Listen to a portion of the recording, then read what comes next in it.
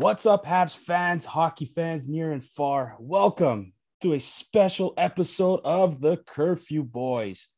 I am your host, Sammy, here with the rest of the Curfew Boys, Anthony, Joey, Zook, and Vito. Thank you all so much for tuning in. I'll tell you what, we are so excited to get this episode started. We have a very special guest for you all with us today. He is writer, columnist, editor for Sportsnet. He is also NHL analyst and insider for our dear Montreal Canadiens. Ladies and gentlemen, it's my pleasure to introduce for the first time on the Curfew Boys, the man himself, Mr. Eric Engels. How's it going, Eric? Going well. You added something to my title. I don't think I've ever been an editor before, but I'll take it. I hope you guys have all recovered from the 72 to however long hour celebration you guys had for the Euro. I'm sure you guys were all super excited and honking your horns and running your flags around. Absolutely, yeah. Still celebrating here. I'm still celebrating here. There's still a piece of our hearts missing, and that's obviously a Stanley Cup from our boys. But it's bittersweet. But listen, we'll take the Euro Cup for now. But I'm treating it as a consolation prize. Personally, there you go. Yeah, I prefer the Habs to win, but it's okay. Yeah. No, it could have been that much of a better summer, but it is what it is. I like how the guy who's got a Canadiens tissue box next to him consolation. How fitting, eh? My girlfriend actually bought me that. She's like win or lose. Here's a tissue box, and I haven't touched it since. That was before or after? Before, and then she's like, "Well, at least I got you the tissue box for after," and I was just like, "Yeah, thanks a lot." Oh my keeper. That's awesome. First off, Eric, thank you so much for being on our show, for doing this, taking time out of your busy day. I know you're going to have a busy coming hour, especially with the breaking news of the Montreal Canadiens giving an extension to head coach Dominic Ducharme. Look, Eric, we're going to start. We're obviously big fans of you and your work when it comes to getting insights, info on our Montreal Canadiens. What a year it's been for this team. You know, it obviously goes without saying that playoff run that they had, even though they came up short. Montreal fans everywhere, Canadiens fans everywhere around the world are extremely, extremely proud of this team. And wow, it's been unreal, especially the season that they had. And, you know, when it comes to the season that they had, obviously different from the others, we kept hearing from the players, you know, how challenging it was for them, you know, physically, mentally, not just for themselves, but also for their families. Coaching staff expressed it. Marc Bergevin himself expressed how mentally difficult it was for him. But we never really got to hear it from members of the media. So we'll start off by asking you, Eric, put us in your shoes for how things went this season. What challenges did you go through this year, considering how different the season was because of the COVID pandemic restrictions? Well, first of all, the first thing that I would say is that, like I've been saying kind of all year to friends and family and anyone who's asked, because I do appreciate people wondering how we're doing and this and that, and I hope all you guys have been okay. The first thing is that I'm healthy and I'm employed, so I'm not asking for much more than that. You know, this has been an extremely challenging time. A lot of people died. A lot of people got really sick, and a lot of people lost their work, their life's work, tons of money. Yeah. You know, I was very fortunate to be in a situation where those things didn't happen to me, and knock on wood, will continue to be in that situation. As for the year covering the Canadiens and really going back to like September of 2019 because of the playoffs, the bubble, and all that stuff, you know, we had the entire 1920 season, and then roundabout through an off season that was cut short by the bubble, and then this season, which obviously was an abbreviated season that ran all the way to the Stanley Cup final for the Canadiens. So it was extremely challenging. Not having locker room access made it all the more challenging, because the opportunity to tell kind of inside stories on the players and who they are, like, just to give you an example, a really small, innocuous kind of thing is, like, you've seen Corey Perry's elaborate pregame routine, right? Like, get his pregame warm up, and you know, he throws a puck to the opening net and holsters a gun. And anyways, if we were in the locker room, you know, I'd have the opportunity to sit next to Corey Perry in the room and talk to him for 10 minutes and get to the bottom of every single detail of what he does. And But that's the kind of story that we couldn't tell this year. Like we're in Zoom conferences where we ask one question and maybe get a follow-up if we're lucky. And, as a storyteller and someone who's trying to do as informed a job as possible, that's a challenge that's hard to overcome. So hopefully we get back to a place where we have locker room access as we move forward through this pandemic and inevitably put it behind us, which I think we're getting closer and closer to doing, Delta variant aside and all the people throwing their concerns our way. But yeah, it was really hard. It was really mentally challenging. And from a work perspective, like to give you guys an example of how much I care about what I do, I'm working day and night, 6 to 7 days a week. And when I'm not working, I'm thinking about what I need to do next in my job. And so it's, and I'm constantly on the phone with different people, sources, GMs, assistant general managers, coaches, scouts, players, constantly trying to get the most information possible. But also, when I'm not having those conversations or writing something or doing something on television or participating in a podcast or radio, I'm thinking about what's my next move and how do I need to position it. So it's really hard to mentally disengage from it. And even now, the finals happened it ended last Wednesday. Bergevin and the entire team spoke on Friday. Yeah. I had Saturday and Sunday to finally just leave it aside for the first time in months. And then bang, it's Tuesday and I've already written something that's 2,400 words long and then the coach gets on. So it's nonstop. Oh, for sure. Well, I think you pretty much nailed it on the head. As the most important thing is as long as everyone's good and healthy and, there are, like you said, some of us are fortunate to still have our jobs. So I think that's the most important thing. And it's crazy to think that, we see what goes on in the surface and that's the players playing the game, but you don't really see much unless like you're a hardcore fan, like some of us here, what goes on afterwards. There's still work to be done. There's still the GM, especially Marc Bergevin, has some work to do. And that's a discussion that I know Vito mentioned a few times too. And I think he's come up with a couple of good questions, but I'll let Vito really express what his thoughts are or what he was hoping to see coming up next for this team.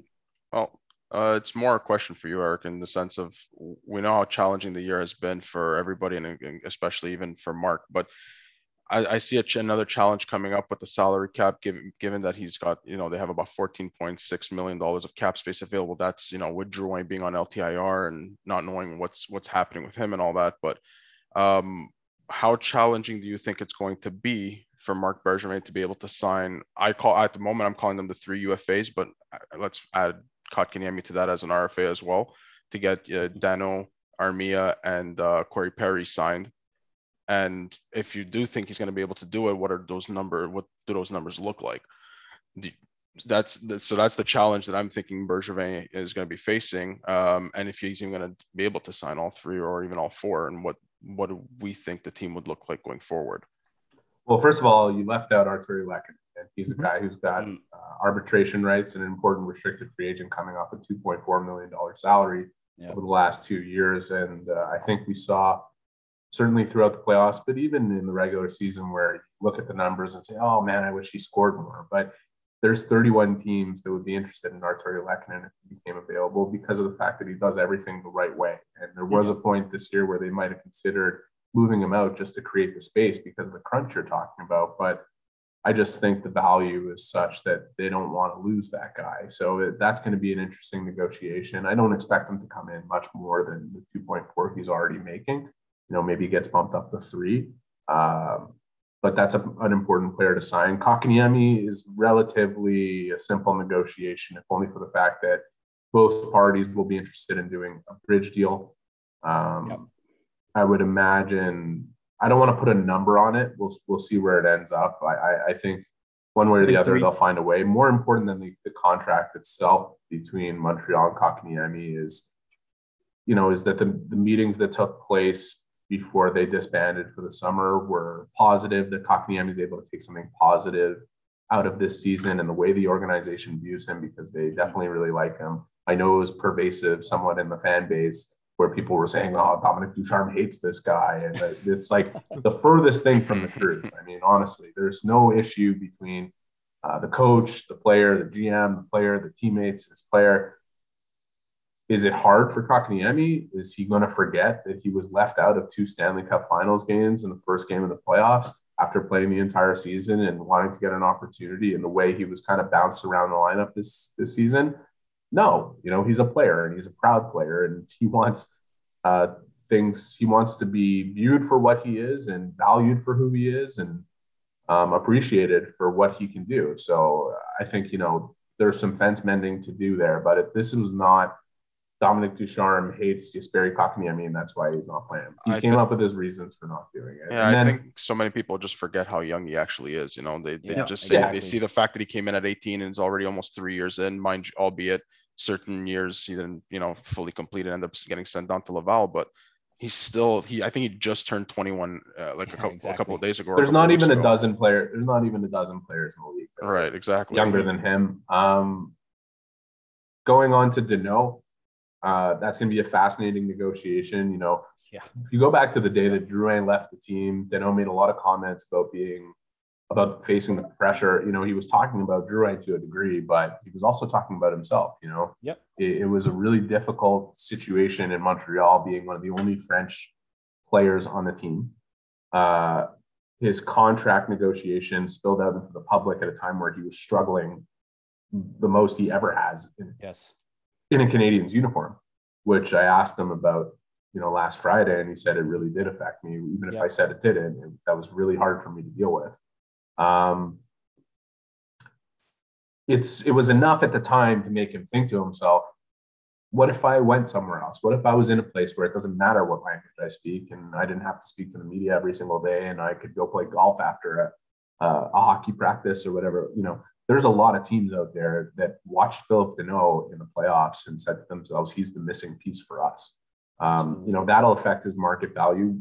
It'll balance against what's happened in the year between him receiving a contract offer and not signing, or the months between. Radek Faksa signed in Dallas, playing a similar role for $3.25 million over 5 years. And then Adam Lowry with Winnipeg signed virtually the same deal. I'm not, Deneau, even if everyone focuses on the defensive side, has produced more than both those players. So he's likely to get a better deal than both those players. Yep. But it's going to be pandemic adjusted. It's not going to be, I have a hard time believing it would be the 6-year, $30 million offer that he turned down, which, believe me, there's more context to that. They didn't pick up the phone when Marc Bergevin called and just hang up on him. I think there's a deal to be had between both parties. Deneau made it clear he'd love to stay in Montreal. He wants to be valued too. And I think the market, the closer we get to the market opening and his opportunity to actually explore it, the more leverage falls on his side. So I think Marc Bergevin is going to be very heavy at work on that right now. As far as Armia is concerned, he said he doesn't want to close any doors. It seems clear he wants to test the market. I don't know if there's a team out there that values him as much as the Canadiens did over this playoff run. And he might find that out quickly. And if for whatever reason he prices himself out of this market, I don't believe the Canadiens are going to be crying over it. They've got players that they can graduate inevitably. Jesse Ylönen's on his way. Ryan Paling's on his way. And Corey Perry, who said he intends to play and would like to stay in Montreal, is a player that I think Marc Bergevin has to find a compromise for and bring back. The quality that he brought, and the way he played, and what he brought to their group and their leadership. He's a hard player to turn away from. And last thing I'll say, I wouldn't fully close the door on Thomas Tatar, because we'll see what he's able to get himself on the market. Anthony's happy. But the Canadiens know, and Marc Bergevin would know this better than anyone, that you need players to get you to the playoffs and players to get you through.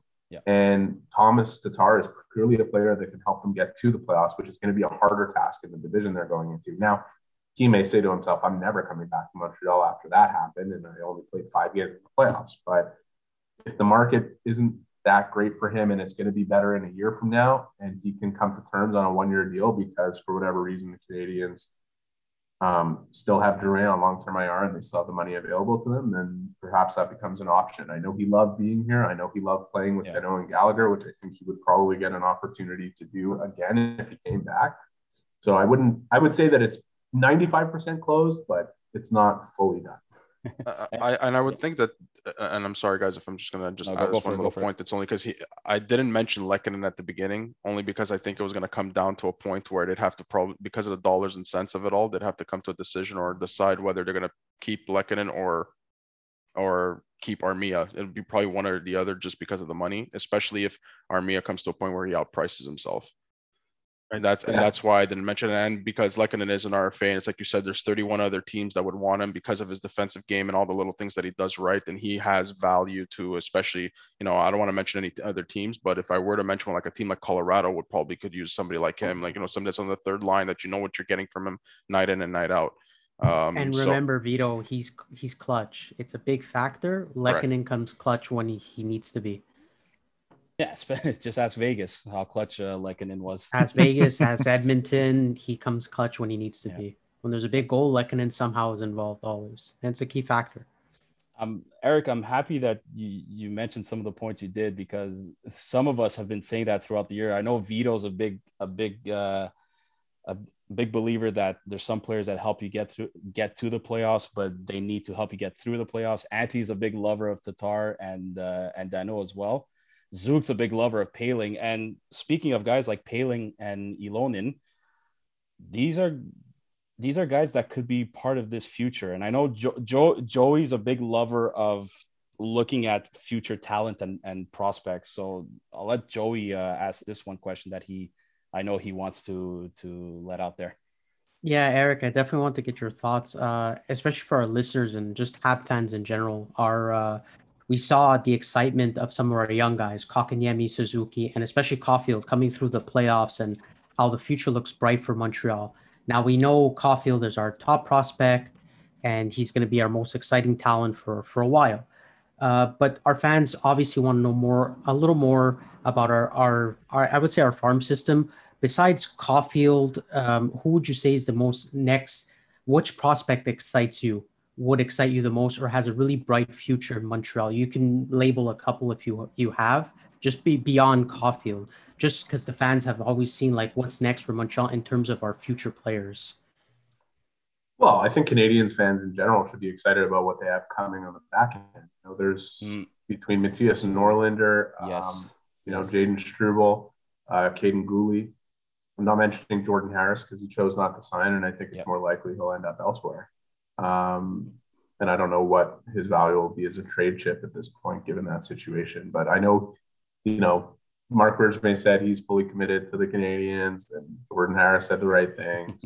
I think at the end of the day, he's going to have the opportunity to play wherever he wants. And few players in those situations just go because they were drafted by a specific franchise. So I'll believe it when I see it.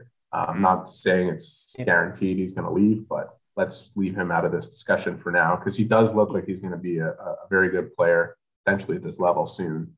And I think the Canadians would not be thrilled about losing him, but that's just reality sometimes. I think they've got some gritty young prospects in Raphael, Harvey Pinard, and Joel Teasdale, who homegrown talents who play the right way, play with a ton of heart, and I don't really care where they were drafted or what their skill set is. They show that they could be players. And I do believe that Pinard, for sure, I think is a player that inevitably, I don't know how long it'll take him, but I think he'll play in the National Hockey League. I just believe that nothing will stop him.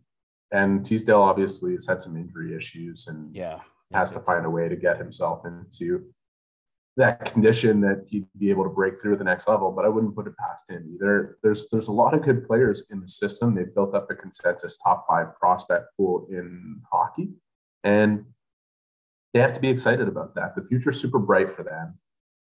I think Norlinder could be here pretty soon, and that would be a player that would help them fill a specific need of moving the puck on the back end. Absolutely. And you got to look at, first of all, what people have said about Paling over the last year is just stupid. I mean, this kid is exactly where he should be in terms of his developmental curve. He's a 25th overall pick. It takes time. Was it 17th or 25th? Sorry, 17th overall? No, he was 25th. I think he No, was he's 25th. He was 25th. Okay. Yeah. All right. Sorry, guys. I didn't want I second guess myself for a second. I shouldn't have. It's all good.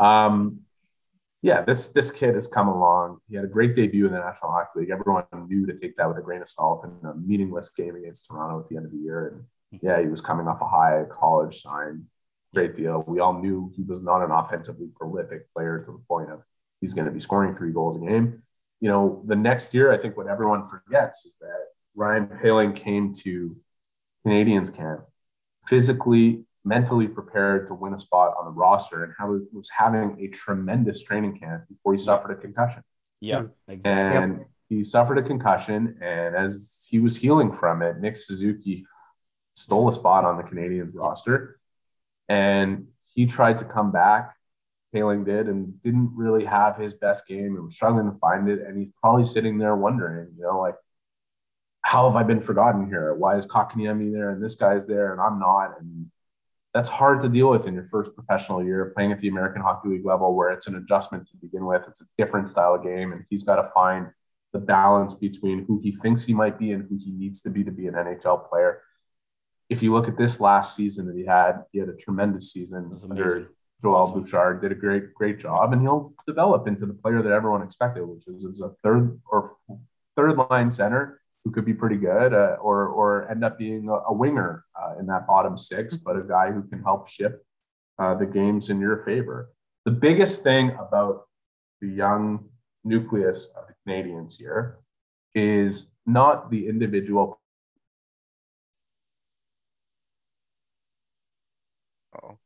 Kotkaniemi and Suzuki. Everyone will look at them and say, oh, they got this experience. They went all the way to the final. That's great. That they got to do it with guys like Corey Perry and Eric Stahl and Jeff Petrie and Shea Weber, and go down the list of all the like champion type players that the Canadiens have. That is what propels this team that much further forward. Even if they're going to have a hard time making the playoffs next year in that division, they're going to be closer to winning if they make the playoffs, given what happened with those guys. Well, that goes to my question, and I know you got to go soon, so I'll make it quick. I have another 15 minutes for you guys. All right. Awesome. Amazing. Wow. That's awesome. So you kind of lead to my next my question, and I know the guys are probably gonna laugh at me here, but I'm a strong believer in, and don't get me wrong, I do believe that elite talent is important for a team, but I am a strong believer that character overpowers elite. And I look at this season, you know, no one expected Montreal to win one game against Toronto. And, you know, on paper, we weren't the team to even beat Toronto or even get to the Stanley Cup Finals. If I'm not mistaken, sorry, I think, Eric, didn't you predict Montreal would beat Toronto like in 7?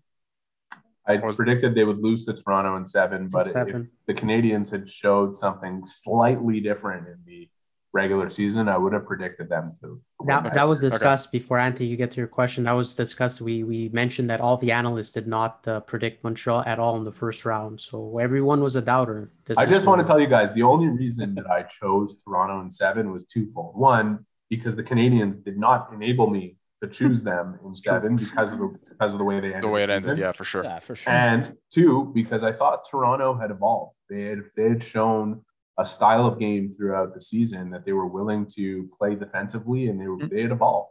I just, with the way that series went, you know, by the time we got to game 6 and Jake Muzzin went down, I knew the Canadiens were going to win that series. Yeah.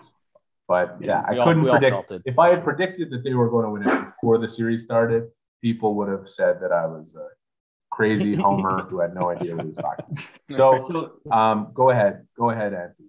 Yeah, so to my question, again, on paper, the only elite player you can say we have is Carey Price. So it's only normal we don't have the Marners, the Matthews, the Ovechkins, the Crosbys. And you saw it, how the playoff run played out with how this team played as a whole, as a unit, together, with the strong character they had. And that's something that not a lot of teams have. And I think that's what brought them this far. Now, of course, we fell short. And that goes to missing that elite talent. So I do agree with elite talent is important. Now, this was a short season. this was an unexpected season. Do you think we can sustain a whole season next year, a full 82 games with just character if Marc Bergevin doesn't pick up those quote unquote elite players? Well, listen, I think the evaluation on what the Canadians have in terms of elite talent is maybe a little bit undersold. You know, I think Nick Suzuki and Cole Caulfield proved that they have elite talent. Whether or not they're established number one, number two, 1-2 punch kind of combo, I think that'll meet out over time. They both have to physically develop. They both tend to get faster and both become better players and more complete players and mature. But they're wise beyond their years already and on their way to becoming and establishing themselves as stars. I think Kotkaniemi gets undersold in terms of what his capability is. I think Alex Romanov is on his way to becoming a top pairing defenseman if he continues to develop in the same path.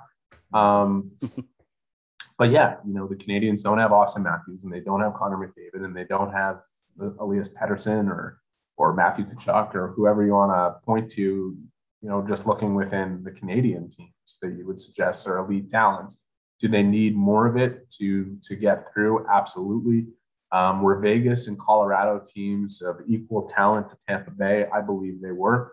The reason Tampa Bay won the cup is because they had Ryan McDonough playing with a broken hand and Hedman playing with a torn meniscus and Alex Killorn getting a rod inserted into his leg and being willing to step on the ice, and Barclay Goodrow playing with a broken hand. You know, like the character that they prevailed with, the way they played as a team, that's what Montreal ran up to in the final. You know, they ran up against a team that's better than them and was playing with as much commitment to the team as they were. Well said. Yeah, that's very well said. Yep. But I agree, Anthony, that the reason the Canadians made it to where they did is because they played for each other and they played as a team, and no one did it better than they did. And they were full value. This was not a lockout. You know, they catch bounces. Every team that ever makes it that far in the playoffs has to, right? So Tavares went down, Scheifele went down, and Stevenson went down in the Vegas series, and a couple of bounces in overtime in the Toronto series where they blew leads. Even the Fleury gaff, the Fleury gaff, but like that, it goes both ways. You know, there were things that went away from the Canadians, certainly throughout the year, but in the playoffs as well. But they were full value in getting where they got, and they got there because they played better than any other team in the playoffs did outside of Tampa. So a couple more elite talented pieces, like you mentioned, Anthony, and that same commitment, and they'll get to where they need to get to. They certainly cannot play the style that they play in the playoffs and apply it in the regular season, which is part of the reason why they underachieved in the regular season, which I do believe they underachieved in the regular season. It's not that they weren't good enough to be better than the 18th place team. If they win 4 more games in overtime and pull out a couple of the ones at the end of the season, they finish with what, the 12th best record, whatever it is. Like it's the margins are so thin.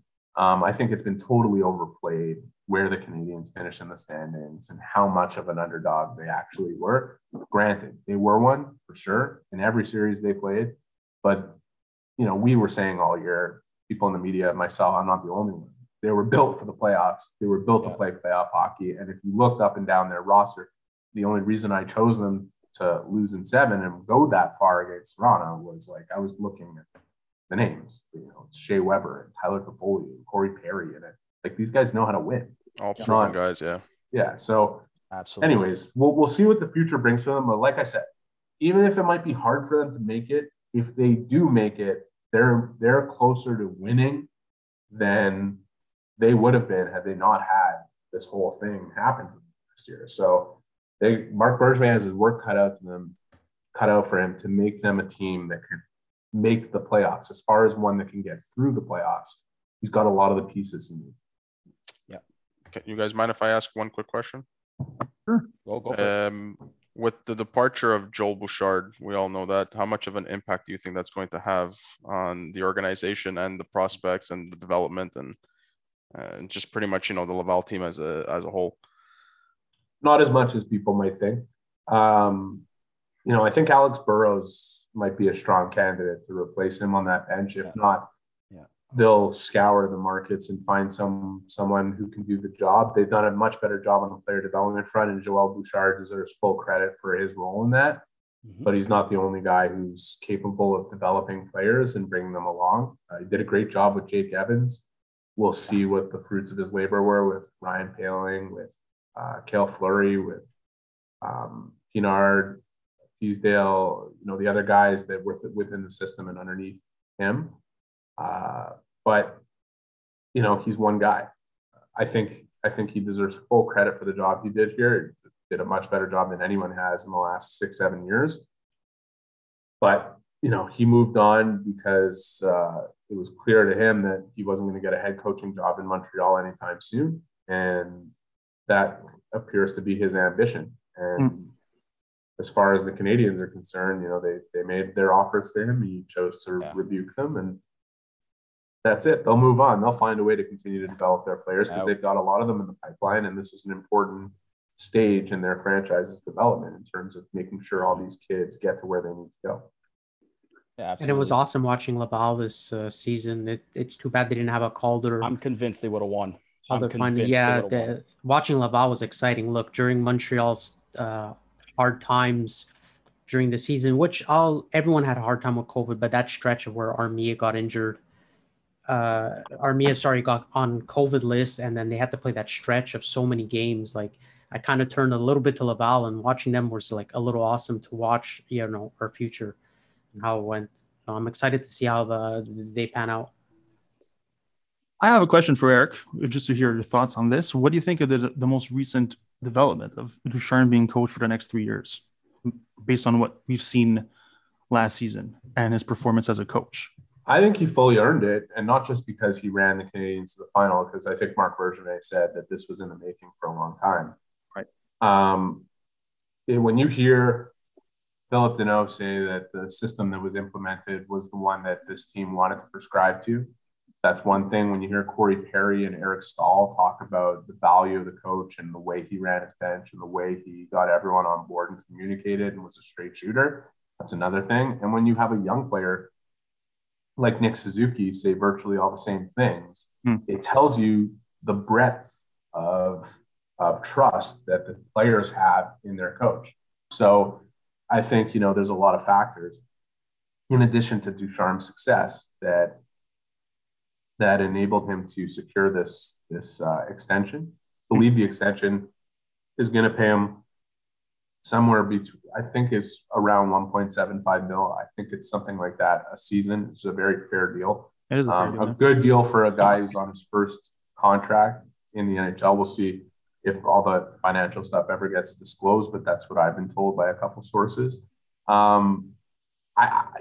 This guy did a really good job under the most trying circumstances imaginable. I think, as Bergevin said in the release, he's earned the opportunity to attack it in a more regular, normal setting and see where it gets to. But I think he installed the system that the Canadians can prescribe to and be successful with.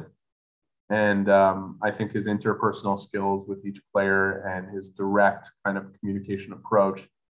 The one knock on Ducharme, aside from Canadians fans will never be satisfied with whichever coach is calling the shots on who gets to play and for how much ice time.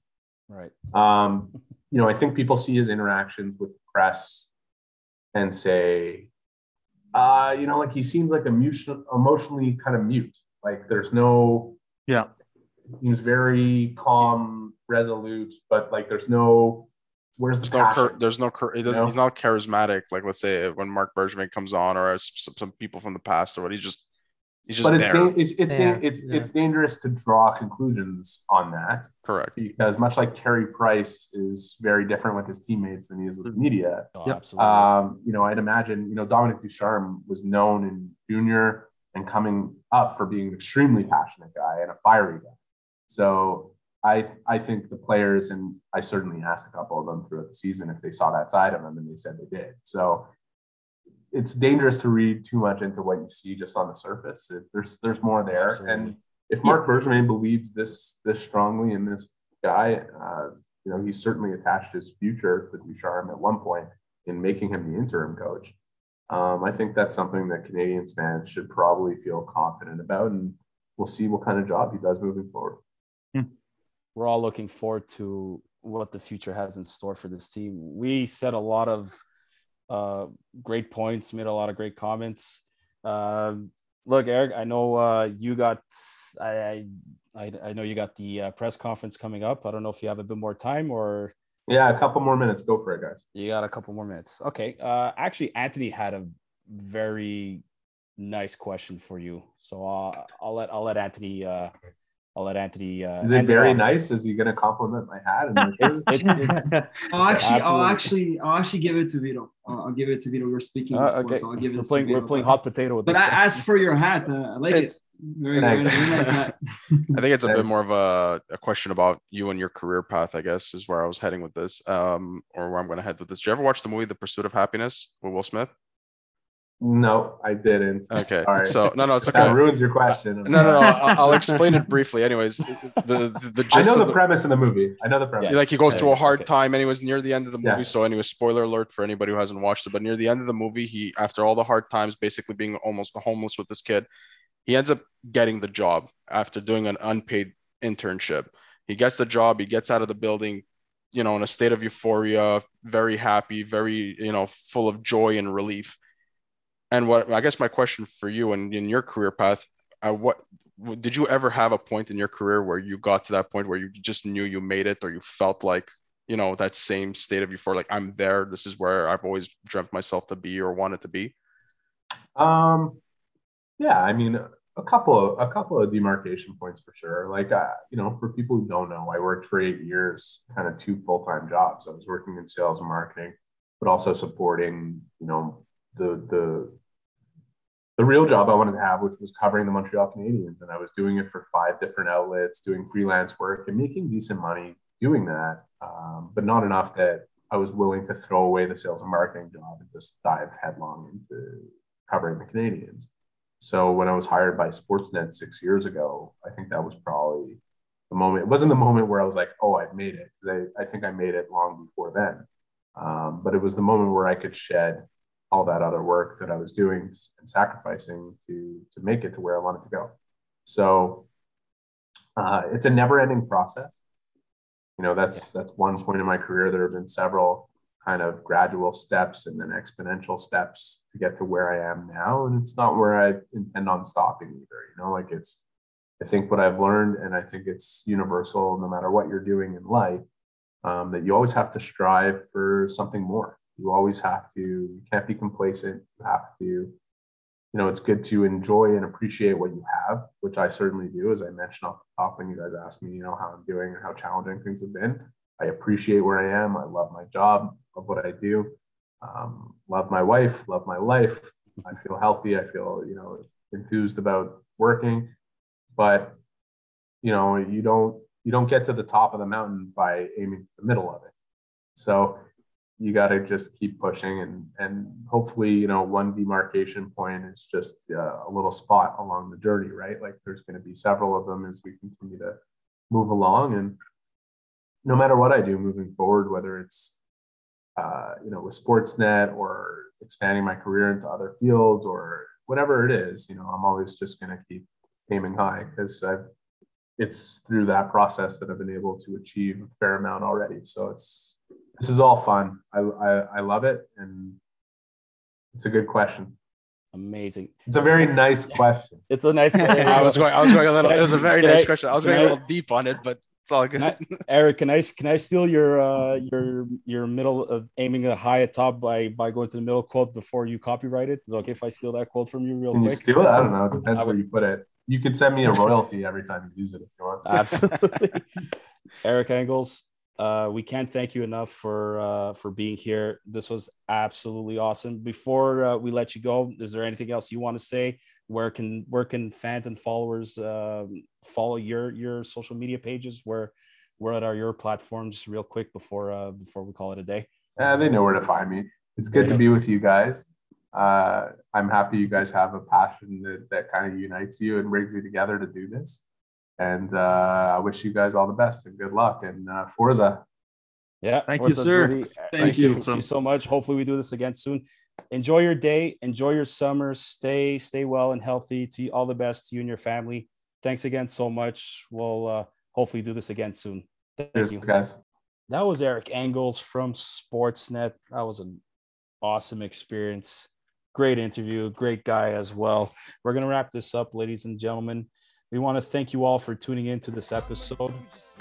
You can continue the support and follow us on Facebook, Instagram, and Twitter. You can listen to all our episodes of the Curfew Boys on Apple Podcasts, Spotify, and Google Podcasts.